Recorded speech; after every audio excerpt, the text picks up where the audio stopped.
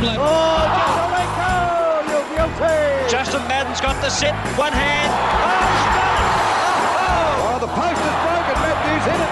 Oh, talk about a he-man. Dream rises to the top. He is an absolute legend of the game. This is your Football Life with Rex Hunt for Tobin Brothers Funerals, celebrating lives. Matthew, it's that time of the week again, and this is Indigenous Round, and I've given away the type of person who will be on.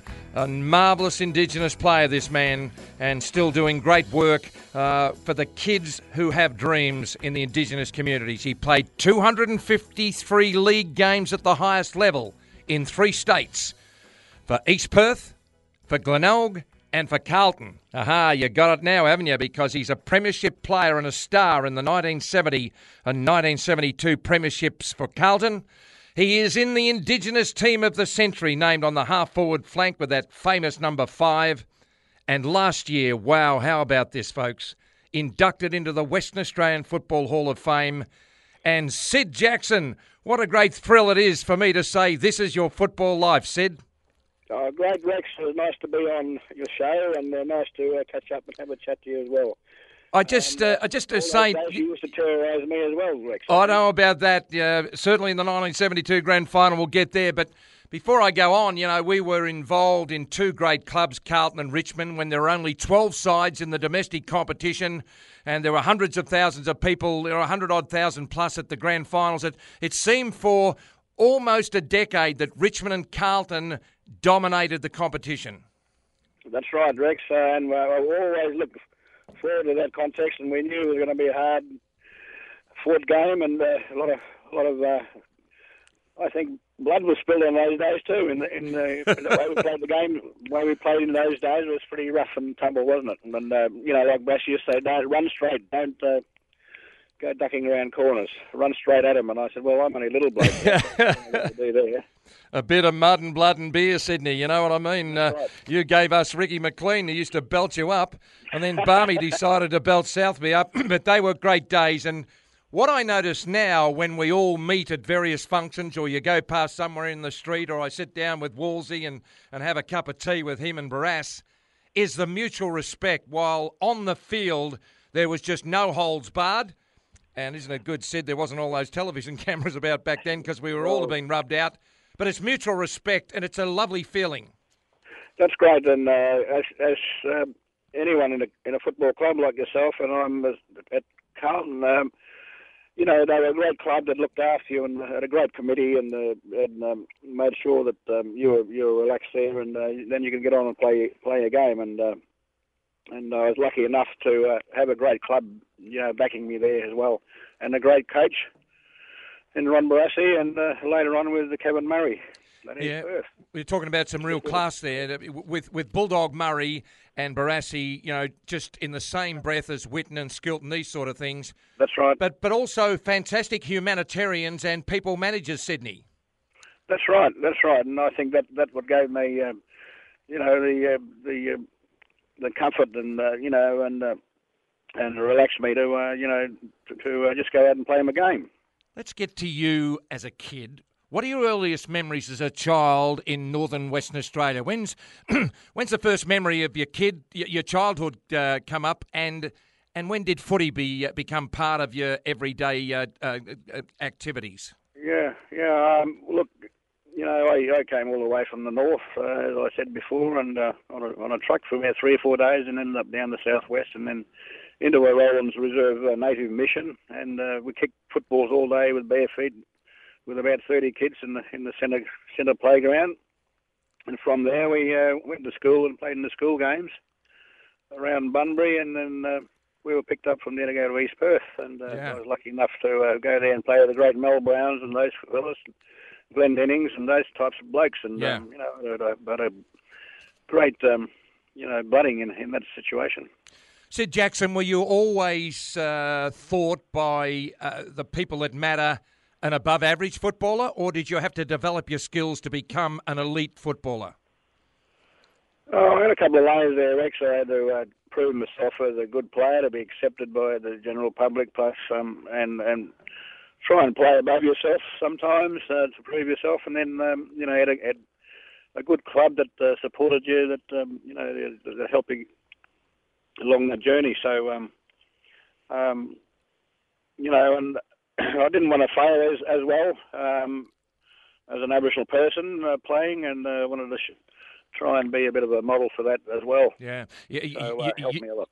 Syd Jackson, you would be pleasantly surprised of the journey that we've taken and the space we've taken off the gap between ignorant Australians and Indigenous Australians, and it's only going to get better and continue. But the celebration of this round is not only of the Indigenous people really complementing our sport of Australian football, but it's just to remind us we can't go back to those dark ages. And I'm going to ask you a couple of questions, and feel free to comment or not. Apparently you were taken away as a very young boy of 3 by a formal arrest, and you were separated from your family for 20 years. Can you just elaborate on that a bit? I was taken away as a 4-year-old from the north and taken south with a few other kids on the back of a truck, and then 3 days later ended up down south, as I said before, and ended up in this Rollins Native Mission, what was called then. And we were subjected to working the property for the the benefit of the missionaries that kept their lifestyle lifestyle going, and of course we had to do all the milking and looking after the pigs and the chooks, and so that we got something to eat as well. So it was child labour sort of thing that we were made to do at that mission place. But it's great now, a positive situation out there. We've got the place back, and a management group of ourselves are running the place now, and we've got lots of good programs going on, the Red Dust Healing program, and lots of hospitality and tourism that's going out there, and we do a lot of corporate groups as well out there. Yeah. So it's turned into a positive situation. I heard a very good interview with you somewhere driving in a car years ago, and you said for us to fully get people to understand, we have to get young Indigenous people to understand and educate them and be very, very forward in speaking about our future. Are you confident, yes, Syd Jackson, that this is now becoming the case, that instead of a white Australian representing you, you've got young Indigenous people who understand the horrible past, who want to make the future so bright? Yeah, I can see that. I can see the difference already, Rex, because a lot of our kids are now proud and talking up their Aboriginality, and we do a lot of programs under Red Dust Healing out at our property at Rollins, and we can see the difference that's making to them as well. So it's very positive, and I think it's come a long way now that we are non-Indigenous people understanding that and paying that respect as well, and our people are also, young people, stand out and being proud. So it's all coming together pretty well, I think. It's a great change. Just magnificent. Do you believe, Syd Jackson, that there are more young Indigenous kids who are having a go and being given an opportunity to be their very best in various activities than there was way back then? Do you think, there's more kids who are gaining confidence because they're doing something they love instead of being told what to do? Oh, yes. And I think a lot of them got their own pathways now, and they're finding out what they'd like to achieve, and there's lots of pathways that we're forging for them through our programs out at Rollins, and a lot of those names we can name off is the Kickets and the Yarrans and Bennells and the Hills and the Riolis and all those types of Thorns, and you name the Motlops. They're all role models, and not only just for football, but in their own personal life and what they're doing with themselves that's modelling the way for our kids. This is Your Football Life with Syd Jackson. He's a star both on and off the field, and thank you very much for joining us. Tobin Brothers celebrating lives, and we're celebrating the footy life on and off the field of Syd Jackson. Before we take our first break, I just want to set the scene for out of the break, Syd Jackson. You went to the Big Smoke, that Big Smoke for you being in the West, in Perth. How did that come about? Who approached who? And tell us about your first days when you arrived in the Big Smoke.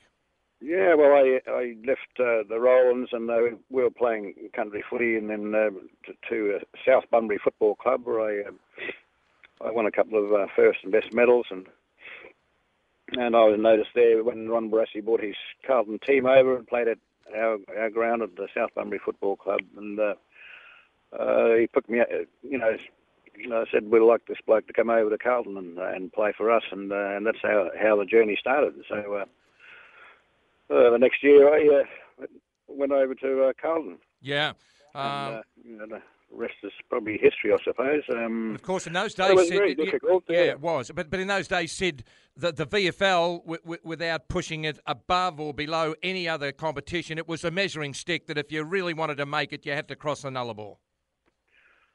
That's right. Because everyone was saying that if you're going to prove yourself as a good footballer, you have to go east. And I think at that stage, 3 or 4 of us was already over here, and we said, well, we've got to stay here. We can't just go back now. And that was Bert Thornley, myself, and a couple of others, and we had to stand out a year of football because Western Australia didn't want Eastern States clubs poaching us. Yeah. All right, we're going to take a break, and thank you very much for joining us for This Is Your Football Life with Syd Jackson, right around the nation. 253 games at the highest level. Those 2 wonderful premierships in 1970 and 72 for Carlton. One under Barassi, one under the captain coaching of John Nichols. Indigenous Team of the Century. And this is the piece de resistance, inducted into the Western Australian Football Hall of Fame.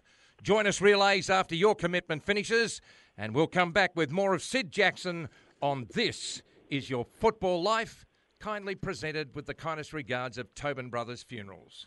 Dream rises to the top.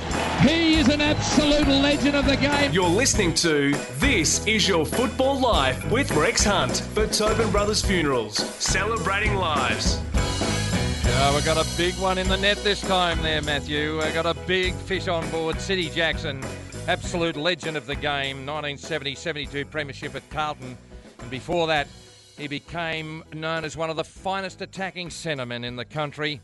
And they all came after him. In his first season at East Perth, he tied equal first for the Sandover medal and was East Perth's best and fairest in 1966 and played in back-to-back losing waffle finals in 66, 67, 68, went across to Carlton.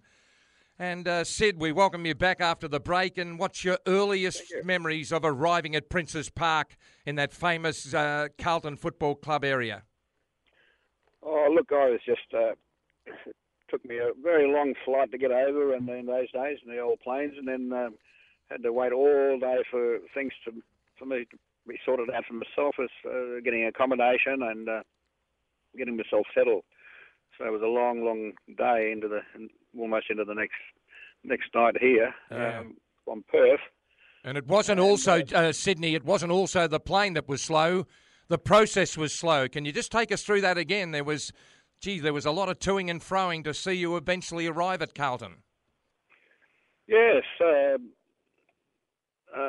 was just to get myself settled. There was a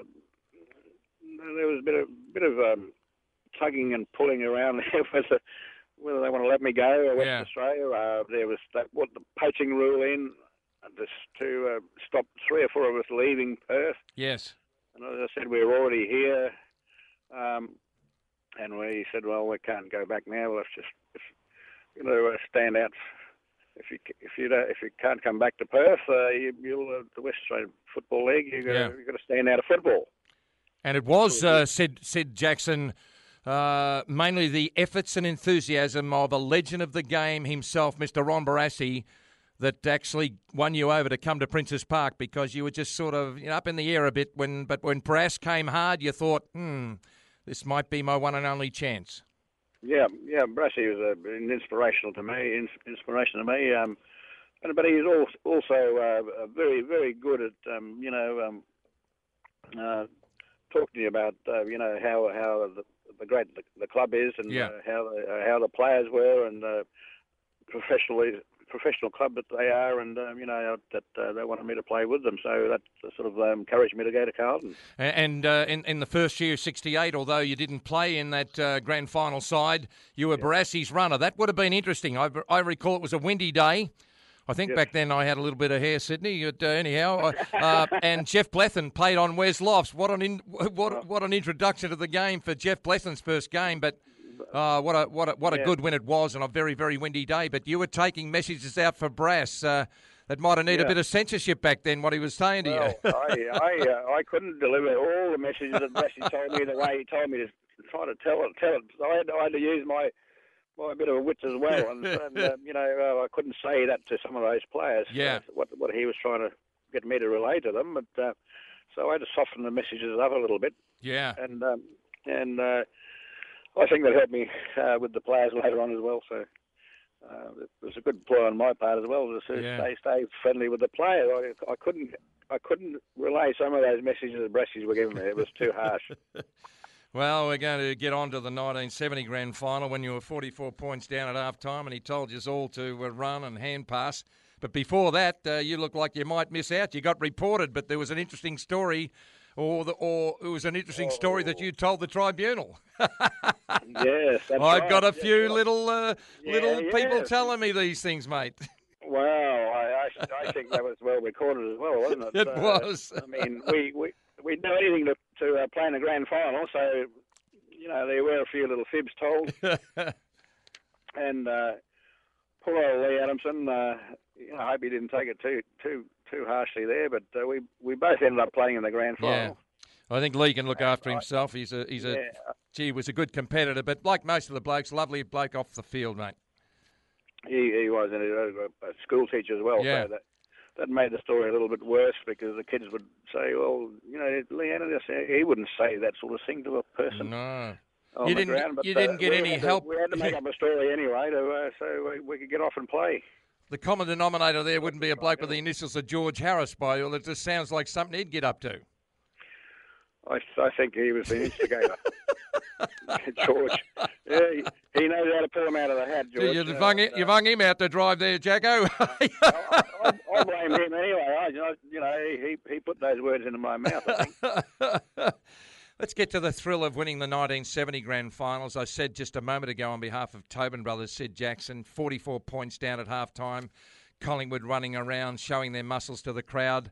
Brass never, ever gave up on his just confidence that you blokes could bring it home. It must have been just an enormous place to be at half-time when he gave you hope and a lot of people thought there was no hope. Well, that's right. I mean, being down that far, 44 points, I remember some Carlton supporters going home and some the Collingwood people were celebrating at half time. So, there was a sort of a mixed emotion type of thing. And Brassy was in the room, and the motivation for the day were the 3 E's: endeavour, encourage and enthusiasm. Yes. And he kept poking that down our throats and yelling at us, and especially at half time. Yeah. And we came out and started to say, look, we're going to stop their run-on play because we just couldn't do anything to stop them. So he said, well, start handballing to each other on the back line. When they stop running, just pop the ball over the top, and from that we started getting a bit of a run-on. And in the end, Collingwood started chasing us, and but we had our momentum up by then, and we got 3 or 4 quick goals, and all our players lifted, and the end result was we had a win. It's all about confidence and self-belief. Do you try as much as possible? Can't give up, never give up, yeah. Never give up. Is this a message that you talk to your young people when you go to these areas? That yes. If you haven't got self-confidence, how can you do it if you don't believe you can do it? Well, that's right. We've encouraged the kids, like the programs we have out at Rollins now, my old place. We've got a lot of kids out there doing hospitality and cooking and other programs. And that's what I tell them. If you're pursuing something that you're interested in, and not just so much sport, but your career, and your career path, go for it, and you'll get all the support from a lot of people there to help you. Why do you think some Indigenous players are just a class above the rest? You know, is it natural ability or they work on their skills? I can remember in the early 90s seeing young Cyril Rioli out at Garden Point at Palarumpi on Melville Island running around with the bare feet and just loved it. And his old uncle Cyril said, you know, this kid's going to be anything, you know. But it's all right saying that. You've probably seen it dozens of times, Syd Jackson. You say, this kid's got it. But when they get to the big smoke, there are so many things, including homesickness, that are put up as a barrier against them. That's right. And I've seen a lot just go home and play back at their local clubs. Yeah. Just couldn't handle it down here. And but the ones that have, have to have a lot of support. Yes. And from their clubs, and I think that some of those clubs succeeded in doing that for a lot of the players. And we've got about 30 or 40 odd playing there in the league today. Yeah. So the support system is working for them. Well, what a thrill it was, winning the 70 grand final, the 72 premiership. All I could do was sit back and watch these blokes go at it. You know, Walls, Jesselenko, Nichols, Silvani, Southby, Dool, and, of course, Jackson, the famous number 5. Who's the best Indigenous player you reckon's gone around, Sydney? Today? Yep. Well, you got, like you mentioned earlier, you got some guys like Daniel Wells. Yes. And you got the Greg Anderson and Modlop and those guys, Josh Hill. Amazing players. They've done very, very well, haven't they? Would Stephen Michael be one of the good examples of a bloke like Barry Robram from Adelaide, who no matter where he went, he would have done well? His accolades are amazing, Stephen Michael.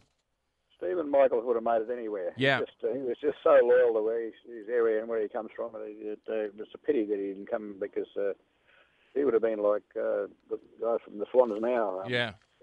Adam Goods, the same style of player. Yeah. And he would have been a sensational had he played in Melbourne. Well, they just inspire young people, and so do you. And it's time's up, but gee, it's been great reminiscing, and it's you sound well, you sound in a good place. It's Indigenous Round, and what a fine example you are of a great Australian, Sydney. No, I'm fine and fit, and it's been a pleasure and great to catch up and have a chat with you. And we're here for Tobin Brothers Funerals.